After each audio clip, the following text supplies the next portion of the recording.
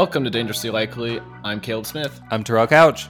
And today, we're dangerously likely to give an update on Ukraine.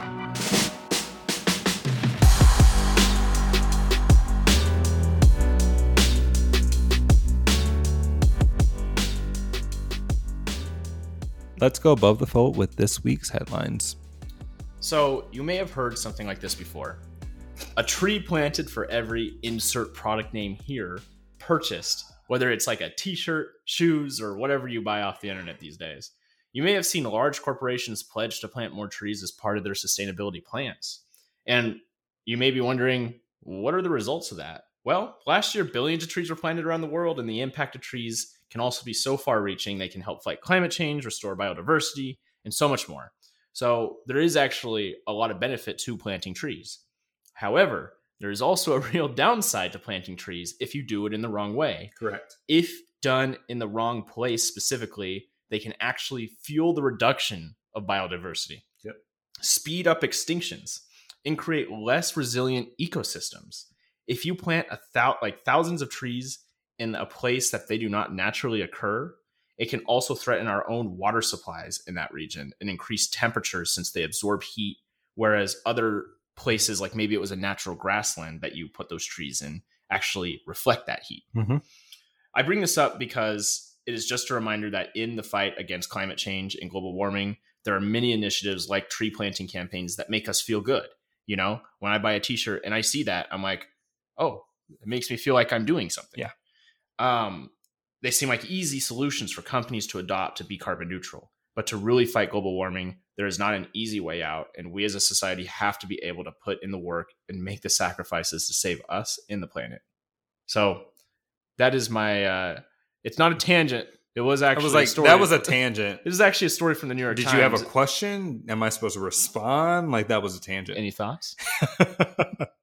No, I 100% agree. I think there has been a belief and consciousness around urban gardening and urban biodiversity that hasn't fully, what's the word I'm looking for, prospered under the sense of what does that mean. I do agree with, and I do recognize that I think back to college. There was an app that if you were able to not touch your phone for a certain amount of hours, you planted a whole tree and they would profit from that and do all of those things. And it was good for the environment, but there was not an understanding of where that biodiversity was necessary. And in my senior year, I did an alternative breaks trip in Chicago where we truly understood the impact of biodiversity, the impact of urban gardening, the necessities of green planting in a city. And I appreciate this report for attesting to what I guess I already knew to some extent, but what I was also able to learn of. These are all good and smart policies, but they can be implemented poorly. Yeah, and I think that's like my overall point when it comes to like global warming and stuff. There's so much we have to do, and even though we have gone in that direction, it just feels like we're not really rising up enough to that challenge. Mm-hmm. But like when companies and even individually, when we enact these kind of changes in our life, like just make sure you do that research. Just make sure that you know, like these solutions to this massive global problem aren't that simple. But sometimes they can be if you just do your research a little bit further than, oh, trees are good. You know, so like some of these are a little bit more complex, and it's just so vital that we do it right. I agree. Let's check out the international fold. Taiwan warns against Chinese invasion of their airspace. Taiwan Air Force scrambled on Monday to warn 13 Chinese aircrafts that they were entering the air defense zone. An important note here is that Taiwan has been on high alert following Russian invasion of Ukraine, and really noticing that the Chinese government has uplifted and pushed forward this assertion that they already own the region and it is not improper and inappropriate for them to be in their airway. Additionally, France has seen a peak in COVID infections. Health officials have reported 18,853 new infections as of Monday, with a rise in hospitalizations. Also, the UK courts have blocked gay marriage for the Cayman Islands and Bermuda, with only one justice of 5 speaking in dissent of the Bermuda case. And we'll be right back.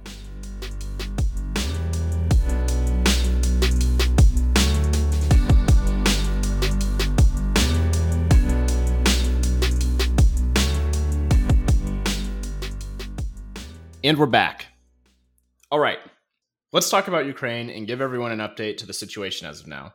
We have many points to talk about, so let's start with where Russian forces have moved in the last couple of weeks. Mm-hmm. So Russian forces have laid siege to, I believe it's pronounced Mariupol, yes, a Ukrainian city. A Ukrainian city with over 400,000 residents who are trapped without clean water, food, or heat. Talks between Russia and Ukraine over for a ceasefire have stalled, and a humanitarian convoy to supply and evacuate those residents has currently failed to reach the city, which is kind of an ongoing theme with Russia, where they go, let's open up these humanitarian corridors, and then immediately go back on that promise. Correct. And just as another update with that Mariupol situation specifically, Russia has only intensified its bombing of that city.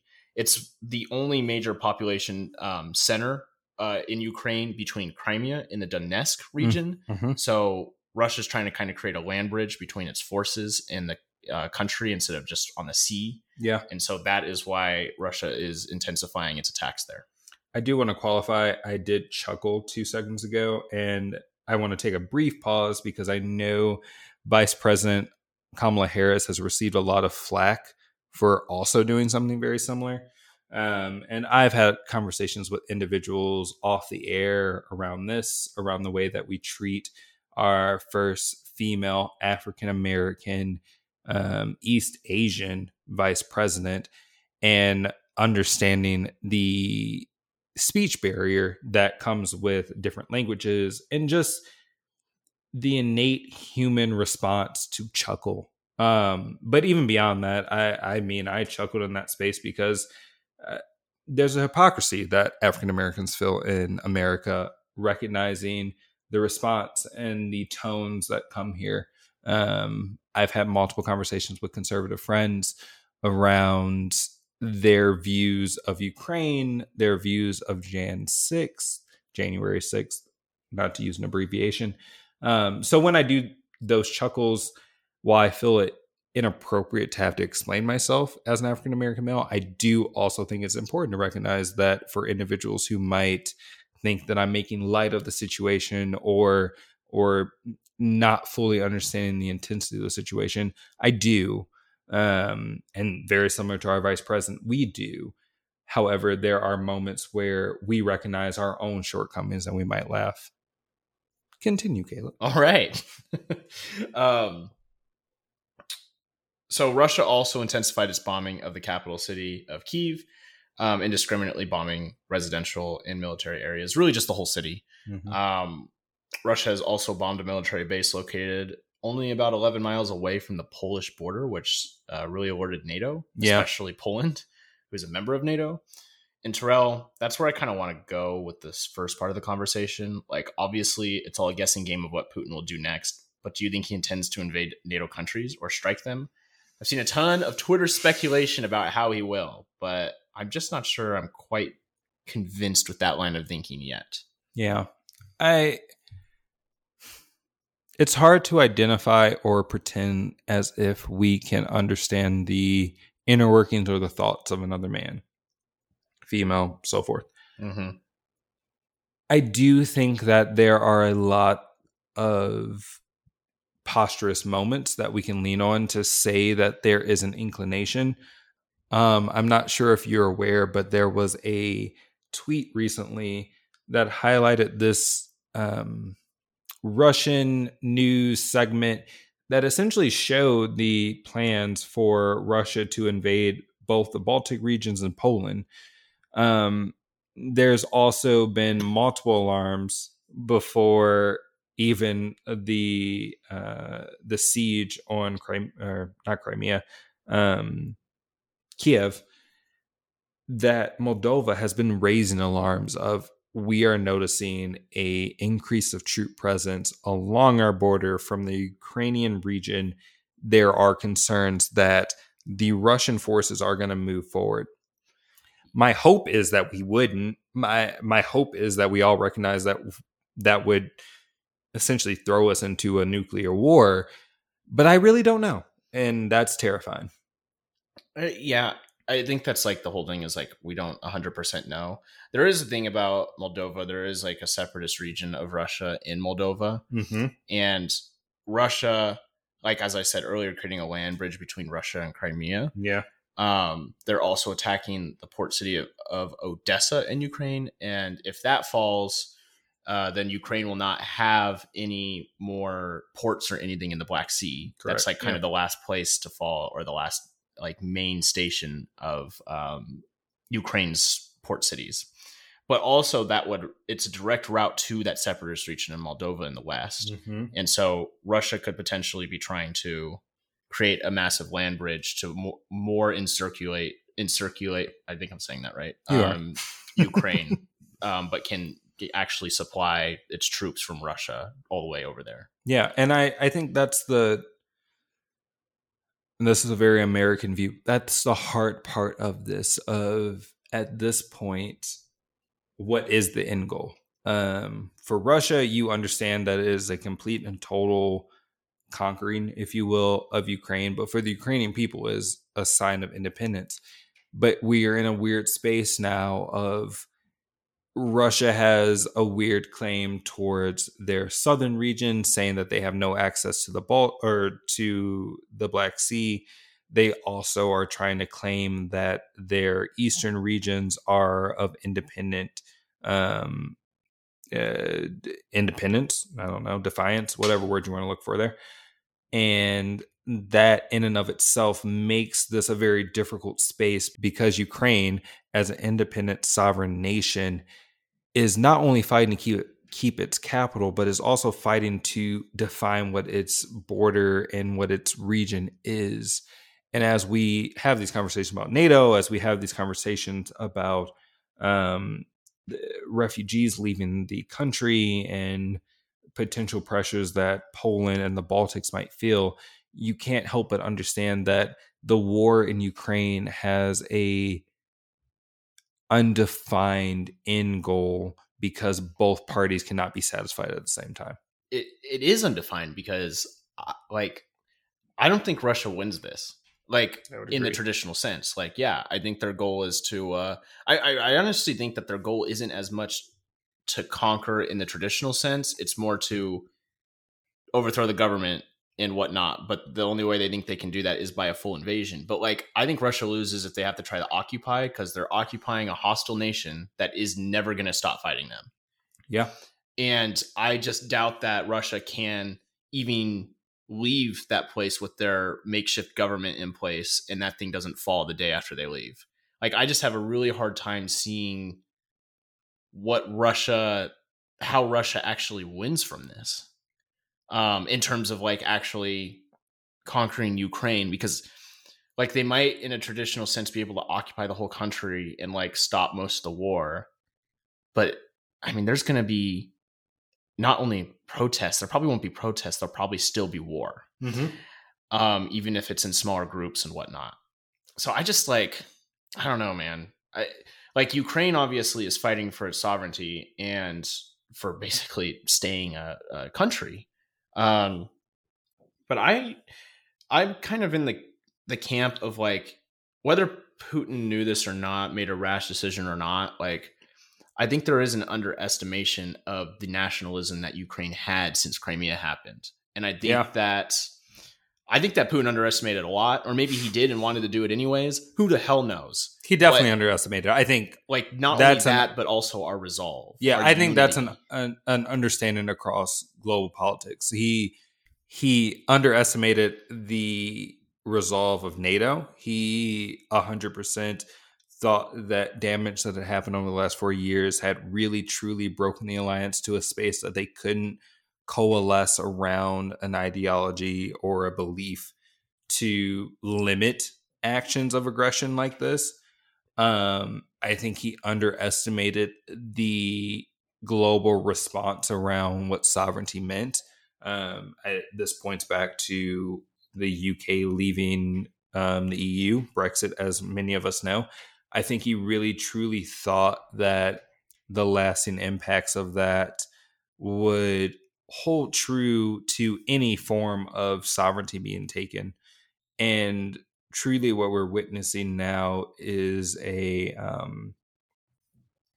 there's a word for this. I cannot think of it right off the top of my head. It's the recoilization, if you will, of like a rubber band.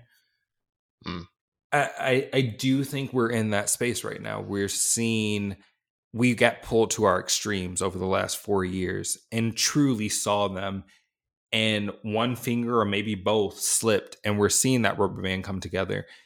And I do think, to an extent, Russia, specifically Vladimir Putin, underestimated how quickly those ends would come together, but also how closely they would come. And a realization of geopolitical maneuvers are still important to this to this world. It's not just a belief that, well, yeah, the UK might not view themselves as a part of EU, but that does not mean that they're not united in some way. Exactly. I just like, you kind of mentioned just like over the last 4 years of division and stuff, and Russia is part of almost every effort that has divided us in some way, usually through social media hacking and whatnot. That is an important part that always gets left out of Brexit. The Russian government elected. The Russian government played a huge part in Brexit, and people do tend to forget that because it was such a close margin, because the European people seem to just accept it as fact. But the Russian government played a huge part in how we got to Brexit. That's a huge part of why Prime Minister David Cameron felt that he could put himself up to an election, because he did think that the people of the United Kingdom were, while fraught against the idea of leaving the European Union, however, the misinformation and the intentional attacks of Russia played such a huge role in how we ended up here. The reason that Prime Minister Theresa May existed, the reason that Prime Minister Boris Johnson existed. And I do think, to your point, that was a miscalculation on Russia's part, that they really thought that the elasticity, that's the word I was looking for this whole time, the elasticity of democracy was going to expand over multiple years, where actually we reached our breaking point under a previous administration, and we've now recoiled into, I would argue, the core principles of democracy. For now, hopefully. Hopefully that lasts. I don't think it's too far off to think that a lot of this was part of the plan, right? These disinformation campaigns, they're in every place where there's been a coup, where there's opposition to an authoritative figure, like a dictator, like in Belarus, Myanmar. I mean, even here in the US, when Donald Trump was elected, there's Russian disinformation that we have seen. I don't think it's that difficult to kind of piece two and two together and be like, maybe this was part of the plan. And then you invade Ukraine and you're like, well, we've helped sow disunity across the globe. Like there will be a reaction, but I don't think they expected all of us to suddenly just slap back into place like it was 2015 or something, you know? I know you want to get into the refugee crisis that's come out of this specifically, but I do think, and I'm going to get a lot of crap for this statement, I do think this is a ramification of the Obama administration, and I do think this is a failure. You just like to blame everything on Obama. No, I don't. You're like, thanks, Obama. I don't. But we can't ignore the fact that Russian aggression where it is today is because a red line was drawn and Russia moved into Crimea. And because I own the fact that the administration recognized it was either push against Russia and potentially lead into a war and lead into where we are today, or not. And it wasn't just Obama; it was all our allies too. It's tough. That's a tough decision. But I do think there could have been more of a fight, and I do think where we are today is inherently because Russia has had this appeasement, right? Like we compare a lot to Nazi Germany and the appeasement that Hitler experienced during his reign. I do think Crimea is a direct correlation to that. That was the first step of, well, I already got this region. Hence the reason all of us were shocked when he had annexed to some extent. He called independence for the eastern region of Ukraine and then just moved in. We were all shocked by that. But when you actually put into qualifiers and when you understand the full context, it's like, no, he had already annexed Crimea. Of course, he's not going to just annex the eastern region. Like, he doesn't think that's not going to stop him. Pushing into Ukraine, he's really going to see what does the globe have, or global regions have as a resolve, and how are they going to push against him. And I can't help but look at that decision from the Obama administration and say that appeasement led to directly where we are today. Well, but I also...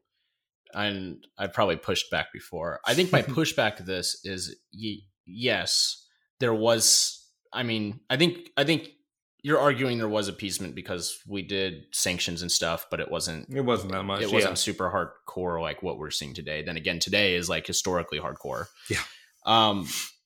But who's to say that wasn't also a lesson for Joe Biden? I agree. That led to what we're doing now. I 100% so there's some interesting, I think there's just a lot of interesting things that have came from even, I think, arguably the last decade and a half from Putin's decision and how we've responded. But that's a good segue into that refugee crisis that's caused by Russia's unprovoked invasion of Ukraine. So far, 2.8 million Ukrainians have fled the country, and the UN Secretary General has come out and said that the war's impact on civilians is, quote, reaching terrifying proportions. This is per the New York Times. Yeah. And Terrell, I really want to have a conversation about what America's role is for Ukrainian refugees. So we have 2.8 million refugees, and that's a huge number. That's one bigger than many of the crises we've seen in Europe in the past few decades, at least. Many countries in Europe are taking in refugees, and the U.S. has offered temporary protected status to those in the U.S., along with $54 million in assistance to people inside of Ukraine. The U.S. has said that it will take in refugees if needed, but so far that has not happened quite yet. Mm-hmm. As I imagine, the war only did start 2 weeks ago, so it'll take some time anyways. But there's also kind of a reasoning that the White House has talked about in which Ukrainians don't really want to go to the U.S. yet, because in the event that maybe this war doesn't last as long as it probably will, like, accessibility, it's still their place. Yeah. It's still their home. But so also, I have an understanding. Let us not pretend like we're welcoming. Like, let's call a spade a spade. That's what I was going to ask. I was like, what do you think that the U.S. should do here? Not be ourselves. I mean, there's this ideal in America that I believe in, even though it hasn't always come to fruition, especially in the last few years. But there's this ideal that immigrants and refugees in helping others and allowing people to come into our country and live here and stuff is like in our blood, is what the U.S. is. That's an ideal though, and it hasn't always been practiced. In fact, maybe it hasn't been practiced as much as we'd like to say it has. But I mean, I guess I just wanted your thoughts on, like, do you think that this administration can do that? Can live up to those ideals and should? 100%. I think. Do you think we should let all Ukrainian refugees that need to come into the country, should we raise the cap over 125,000? That's a hard question for me to answer, because I have to own, and I'm going to pay homage to Torrance, which I know I don't do often on this pod. Ooh. But that's a very racially motivated question. And I do think that the Ukrainian people are playing a very strategic piece here. I mean, we talked about this offline of, I don't think the blonde-haired, blue-eyed conversation would have happened if Republicans were not actively arguing for Vladimir Putin. However, once Vladimir Putin became this like centerfold of, well, Trump supports him, so we kind of have to support him, I do think the Ukrainian people fell into that of, well, we're white too. And I might get a lot of pushback for that. I'll take what I get. No, I think that's a fair question or point to bring up, right? I think that's a fair point to bring up. And it's hard to argue. Like, yeah, I do think, like, at the end of the day, I very much approach these situations from a humanitarian standpoint, and it's like, yes, allow them in. But I also, to really address your question, I do think the Biden administration is uniquely positioned in this space to approach and handle the current situation because they have built a bipartisanship effort, not only around Ukraine, but around infrastructure, around climate change, around the lynching bill has passed. Like, yeah, this administration is now, and this is one of my biggest critiques about media. Yes, I own that we're a part of media at this point, blah, blah, blah, blah. You can critique us too. It's okay. I don't think we fell at this as I make this point. But I do think one of the biggest critiques about media right now is everyone's focused on inflation now. Well, the Biden administration is playing into and gas prices are so high, blah, blah, blah, blah. Oh, God. However, the Biden administration has also passed an anti-lynching bill, which has never passed this in this country's history. Yeah. The Biden administration passed an infrastructure bill. Republican support. Yeah. Has passed an infrastructure bill that has lifted our infrastructure out of the 1950s. It is actively working on a voting rights bill, which I don't know if it's going to actually pass, but they're doing the work that's necessary. They pass a long-term budget, not just a stopgate, which is the only thing that the Trump administration was ever able to do, and also the second half of the Obama administration. Like, bipartisanship is ingrained in this administration. And the reason I bring that up is Lindsey Graham came out in support of allowing more Ukrainian refugees into this country because he recognized it was a crisis. Yeah. Under any other administration, I do not know if that is plausible. I don't know if that's possible. Well, I don't know if it's possible outside of white countries. I mean, fair. Which, don't get me, another story. Don't get me wrong. I think it's fair to bring that up, but I also think that, like, it doesn't, if there's a war in any country, I think we should be allowing refugees to come in. Yes. So, but I also don't know if Lindsey Graham, as a leader in the Republican Party, could ever make an argument that refugees need to be allowed in this country, white or multicultural, black, whatever word you want to use. I do think that is an inherent piece of, there is this new cushion. I don't want to say new because it's always existed. The Republican Party has just been very idiotic for the last 4 years. There's a cushion that Republicans are recognizing of, we can play in this gap. We can play into these spaces and we'll still be safe. Lindsey Graham is not up for election for another 4 years, so he has no reason to really play politics like he had at the start of the Biden administration. And I do think there's this understanding and this perspective, if you will, that we can do the things that are necessary to not only better the country, but better the world. If we're going to be this shining light on the top of a hill, if we're going to be the city on the hill, if we're going to be a white city on the hill, whatever metaphor you want to take in the situation, we can do the things necessary to move the global community forward.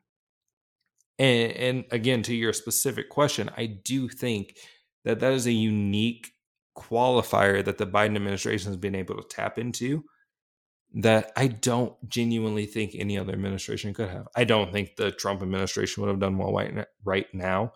One, because NATO would not have been as strong. But two, I don't think they could have pulled a Republican Democrat cohesiveness as strongly as this administration has. I don't think a Bernie Sanders administration would have done this.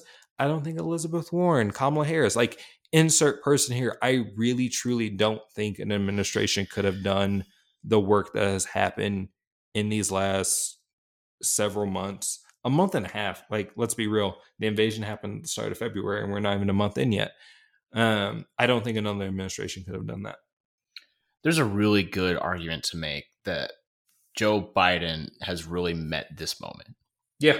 I think obviously I can't predict what will happen in the next 2 to 6 years, but I think that we're going to be reflecting back on his presidency in that he met the moment. But anyways, speaking of globally moving the world forward, let's talk about China and all this. Why? Because it's kind of interesting. Let them be. Just pretend like they don't exist because we have one problem. Why add a second? Well, I mean, I think China's an interesting case in here. So Russia actually, it came out, made the rare vulnerable request of aid from China, military aid, economic aid, whatnot. And actually at a meeting that took place in Rome recently, the U.S. delegation responded by telling China that there will be consequences if China decides to support Russia economically or militarily. Mm-hmm. On what those consequences are, though, we're not sure for now. It's unclear. Not relevant. Yeah. One thing for certain, though, China has actually been distancing itself from Russia to an extent, despite avoiding direct criticism of Russia. So far, Chinese companies have hinted at complying with international sanctions against Russia, even though they have criticized the West's response. Mm-hmm. It's quite obvious China is trying to toe the line between the U.S. and Russia, who they see as, quote, tired world powers. Their goal to be seen as a pillar of stability in a world that has been increasingly volatile. The interesting thing about China's role here is that even though they perhaps knew about the invasion beforehand, many Chinese officials scoffed at the idea that Russia would actually do it. And one of China's government values that they have often spoke on is their support of national sovereignty, which does include Ukraine's. Yeah. And then you might ask, well, what about Taiwan? Well, they believe Taiwan is. That's a whole other story for another time. That's a whole different story. We talked about it a little bit in the boat fold. Yeah. But Terrell, to kind of end this main segment, like, what do you make of China's response to all this, and what's kind of the path forward? Because obviously we don't want Russia to get kind of backed into a corner and then they go to China and China kind of controls them a little bit. China's not going to own it. That's my immediate What do you mean by that? What do you mean by that? I mean, China made a quick move to hinder two of their larger organizations from supporting Russia. They provocatively, outwardly told two industries, if you continue with Russian imports and Russian support, we will sanction you. So I do think China has stepped into this war haphazardly, but I think I think China falls prey to the same thing Russia did. They did not anticipate the global community coalescing as fast as they did. Yeah. They very much thought, well, there'll be fractures. We can lean on Turkey if we need to. We can lean on India. Like, there were a lot of countries that they felt they could pinpoint and say, well, those countries haven't, so we don't have to. And again, I give this as a testament to the Biden administration. Call me out if you will. I do think the Biden administration made a very intentional effort to release intelligence, to set a narrative, and to make moves only when they knew the global community was in their support. And it forced China's hand to recognize that they could either go along with those policies or they could step away from them. They could be with Russia. Iran is another country that is very much falling into the Russian view of, we're not going to sanction Russia. We're not going to play a role in here, but we will advocate that this war should end. Iran is also prey to the Russians right now because the Iran nuclear deal is being handled mostly by Russian government. Yep. And they very much do need Russia to be at the table. So there's just a lot of, I think this specific issue conflict, whatever word you want to use, is so entangled in so many ways. Where I've seen a lot of TikToks. I've had a conversation with some of my more left-leaning friends of, well, gas prices wouldn't be this high if big oil didn't play into it. And it's like, no, you're simplifying this. Oh yeah, okay. Like really, truly, you're simplifying this. And that's the same thing I would argue for China. You're gonna make this my tangent, and I didn't want to talk about it this week. I think it's open because I do think this is where Tanja falls in, or Tanja. I do think this is where China falls in. Of Tanja. Sorry. I do think this is where China falls in. Of it's an oversimplification. Like China is, whether we agree with them or not, they're toting a line right now. Absolutely. Between supporting Russia and also not being completely alienated by Russia, because they recognize that they do need the global community, and that it makes it hard to argue where they fall in. I do agree that they're looking at Taiwan and they're looking at what's happening in Ukraine and saying, can we do something similar? But I also think they're recognizing that what matters for them right now, and especially after all of the ramifications of COVID, they are recognizing that they need the global community to support them. They had one of their largest housing subsidiaries almost go into bankruptcy because of COVID, and it almost crumbled their economy. And actually, that would have had a huge impact on the world economy. Exactly. Because China is really ingrained in the world economy. Yes. Russia is not. So while we feel the effects from Russia, it would be It would be so much worse if this was a China we were alienating. And that's an oversimplification. And I would entertain your points on the whole, well, we're paying more prices because of oil and all those pieces. I would entertain that question from you, because I do think that we've entered a space where our generation is oversimplifying the issue and not seeing that there are so many other connectors that play into this. Well, look, I completely understand it. Like, not only are we paying for more for like everything from groceries to, I don't even know, just goods in general, but we're also paying even more with gas now. Like, I get it. And a lot of it is because of this war. But I just want to I have so many thoughts about this. Like, because even I got gas the other day. We're in Boise, Idaho, and gas is like $4.50 a gallon, and I'm like, God damn it! So I got like half a tank, and it was over $50. So like, I get it, because like, holy shit, that sucks. It hurts, and like, there's a lot of people who I'm more fortunate than a lot of people, and I don't know, it's just a lot, right? Yeah, I agree. Yeah. So I understand, and it's easy to oversimplify, especially when you're feeling that pain. I do think that the Biden administration has a huge role to play here, because it's not like, sorry, I have a lot of thoughts. I haven't yet formulated them yet. I didn't want this to be something that came up this time, but it was inevitable. I would never. So, like, a lot of what's happening is that Russia's whole economy is really built off like oil and gas. Yeah. Like, that's what they export. That's like what they specialize in as a country. There's a lot of like other oil countries like Venezuela and Iran, for instance, and even us, in Saudi Arabia and OPEC and blah, blah, blah. But Russia contributes a large part to all of that, to the global economy in terms of that kind of energy. So when we're banning oil from them, which we did a couple weeks ago, so is Europe and its allies. Yeah, UK, France, Spain.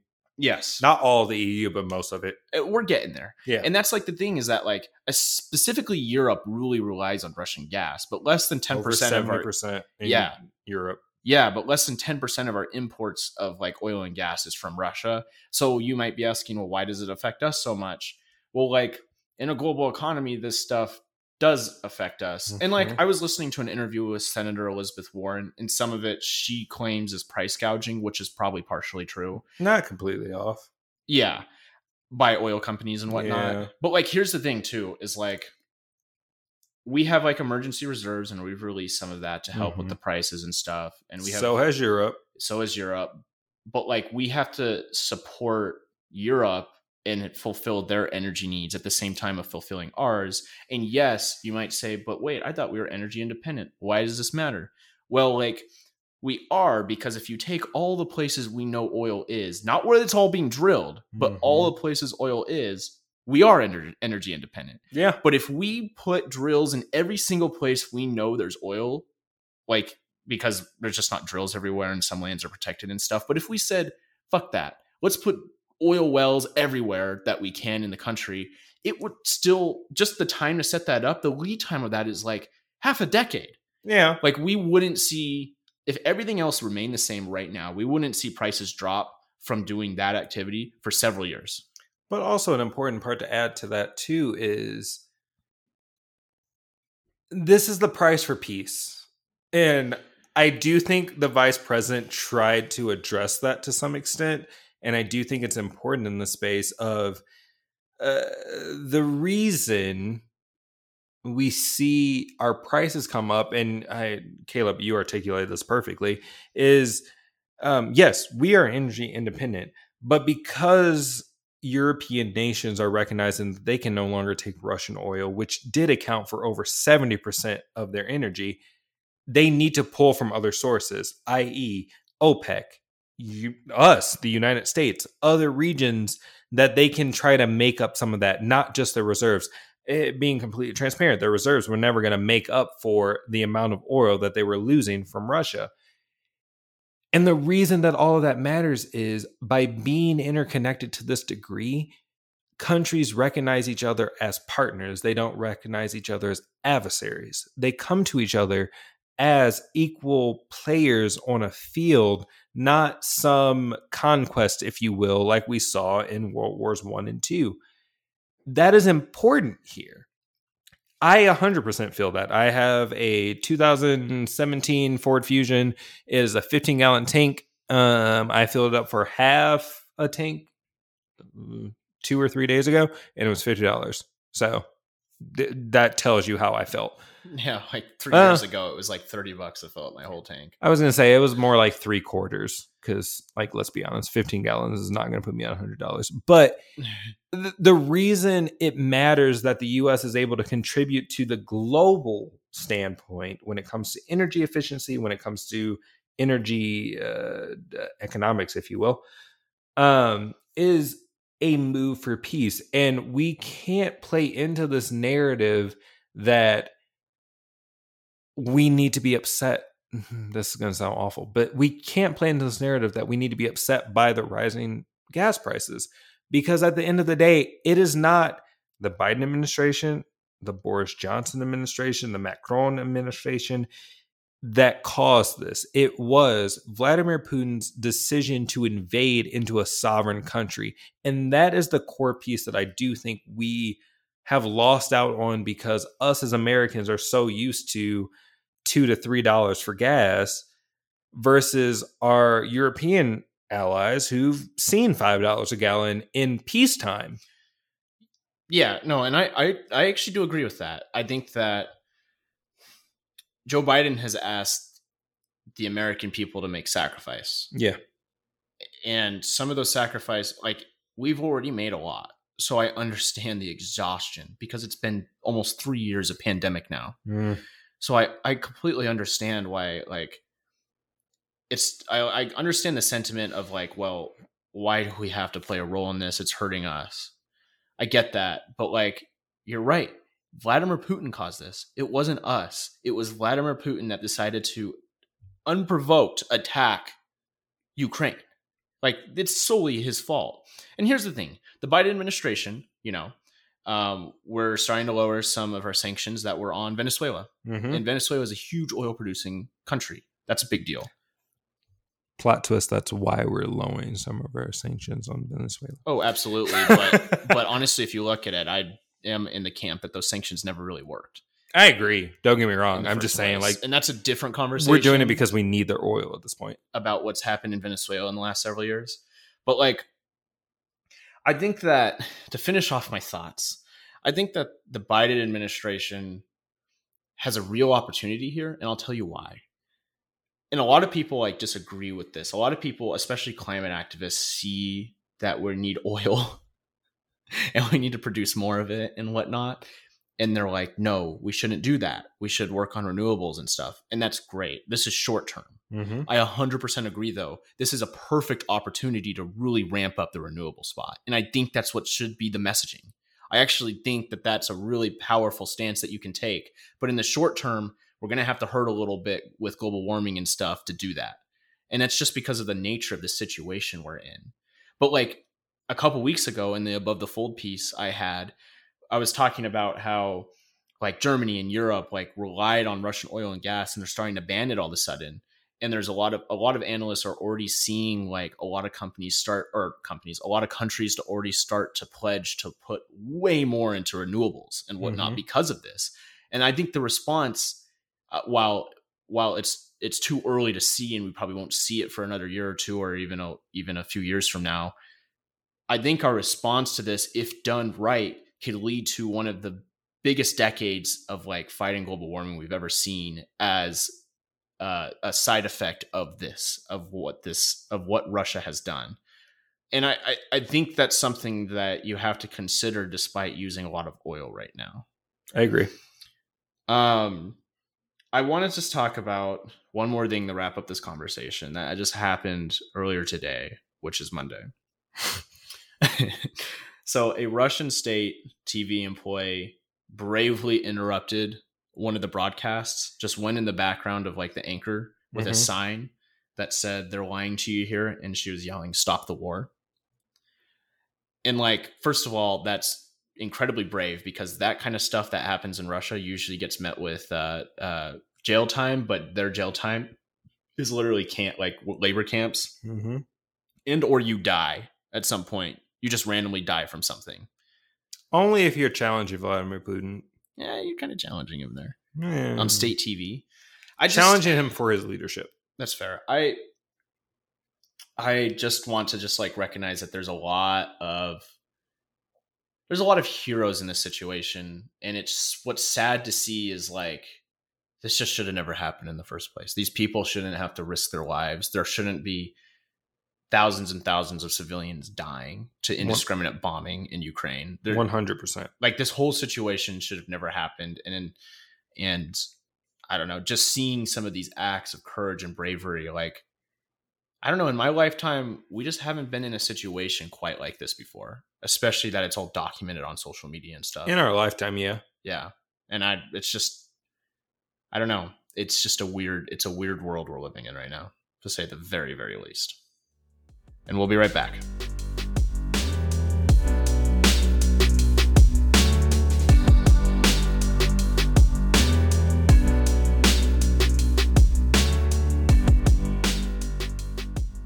And we're back. Don't forget to follow us on Instagram at dangerously_likely, or email us at dangerouslylikely@gmail.com. Be sure to subscribe wherever you are listening for notifications of our newest episodes. Take us on a tangent, Caleb. All right, Terrell. Well, to get away from some of the everything else news, it's March, and that means it's March Madness, which is one of my favorite times of the year, just because, I don't know, people have their thoughts on college basketball, including yourself, Terrell. Correct. But I think March Madness is a really fun, massive tournament in sports in America. We just proved that they could do 2 games for Final Four and it'd be more interesting, but I digress. Okay, well, to those of you who don't care that much about sports and don't know what I'm talking about, March Madness is the 64-team tournament for college basketball for women's and men's. And honestly, it's madness because they only play one game. And that means there can be big upsets and whatnot. Even the best teams in the nations who might actually win have one bad game. Yeah. Yeah, exactly. But that's what makes it kind of fun. No. So, okay. Well, I'm not trying to argue with you here. I'm just saying that I like it. And this is my tangent. Okay? You pulled me in, so I'm going to call it out, but continue. But anyways, this year in March Madness, my team, actually the college I go to, Boise State University, we actually have a tournament team this year. They're the number 8 seed, which is fantastic. And I'm actually going to get the opportunity to watch them play, which I'm really pumped about. And if they win their first game, which, fingers crossed, I have no idea though. Doubtful. That's fair. Then they will most likely actually pretty much officially play the Gonzaga Bulldogs, which is the number 1 overall team. So kind of a bad trajectory for Boise State, to be honest. But I get to watch if they win, I get to watch that game. And Gonzaga is the team that I grew up with. So I'm just like, this week's going to be a good week overall.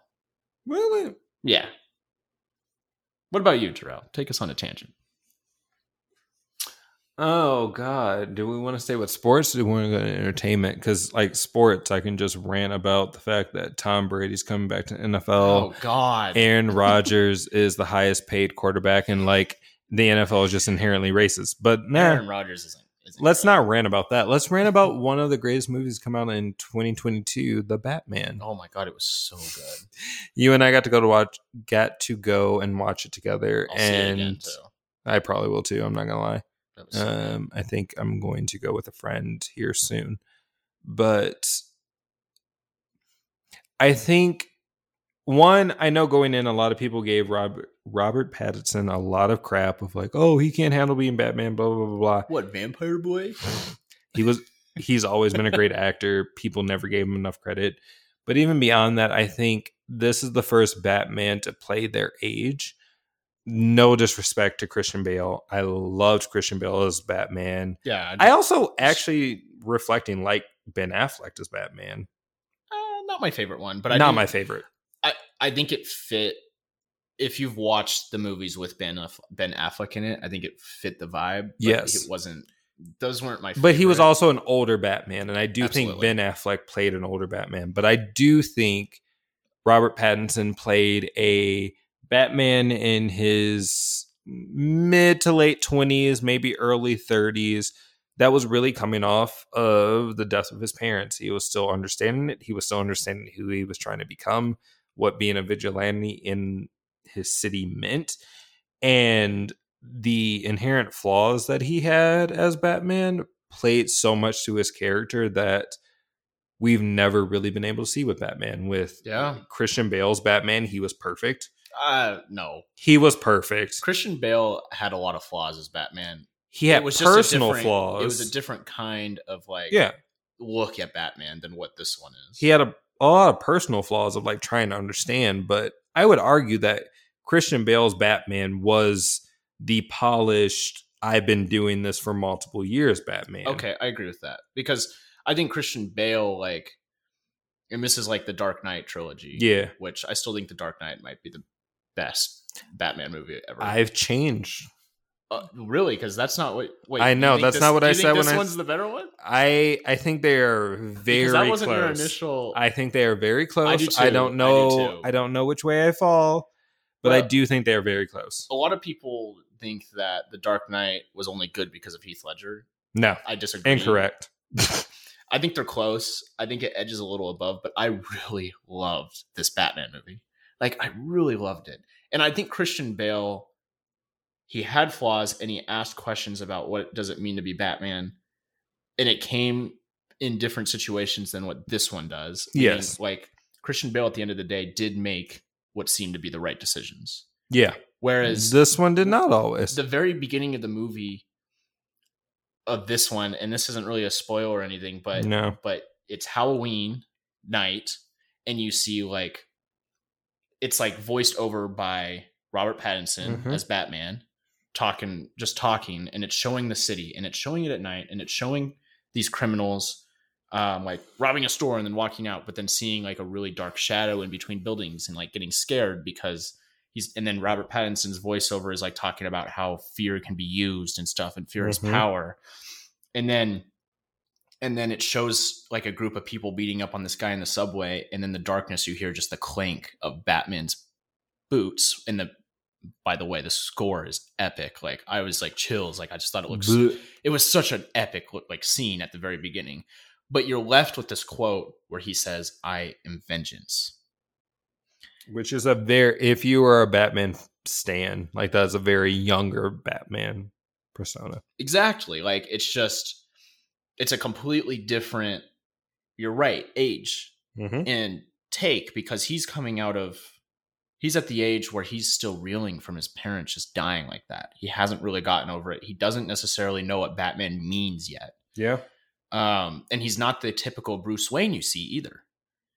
You see Wayne. I do think that's also why I liked him so much, is it played into that whole mantra of this isn't the polished Bruce Wayne, which I would argue Yeah. Christian Bale was that polished Bruce Wayne as well. Absolutely, because half the time most of the time that you see Bruce Wayne, he is like this playboy billionaire. But this is a younger, I have not fully owned my wealth. I don't know how I fit into the system. I don't want to replace my parents. Again, not giving away anything to the movie.